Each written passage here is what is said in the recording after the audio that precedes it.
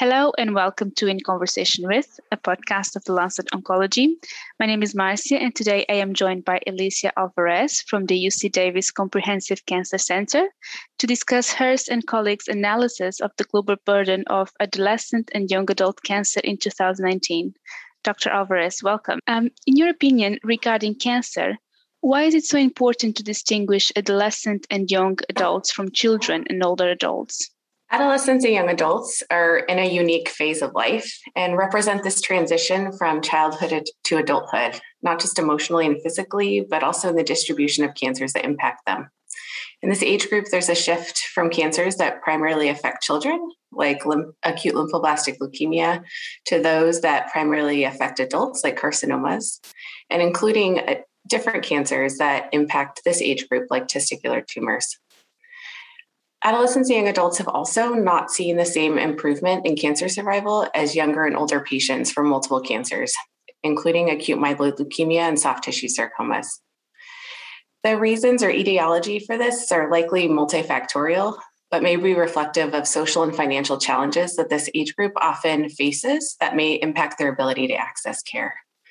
We think that cancer control programs should have a focus on this age group to address their unique needs, not only in respect to treating their cancer, but also in addressing these other challenges that they may face that I just previously touched upon. And could you please briefly describe the aims of your analysis of the global burden of cancer study in the adolescent and young adult populations? The aim of our study was to identify the burden of cancer in adolescents and young adults. Prior studies have focused on incidence and mortality that, while extremely important, do not always capture the full impact of the disease on a population. In the Global Burden of Disease study, we also focused on disability-adjusted life year burden in this group. Each disability-adjusted life year, or DALY, is equal to 1 year of healthy life lost. This, we believe, is a different and important way to consider the impact of cancer in this population that is young, potentially in school, starting their careers and families.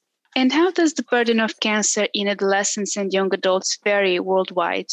Any examples you could give us? Yeah, so the burden of cancer in terms of incidence we found was concentrated in higher sociodemographic index settings.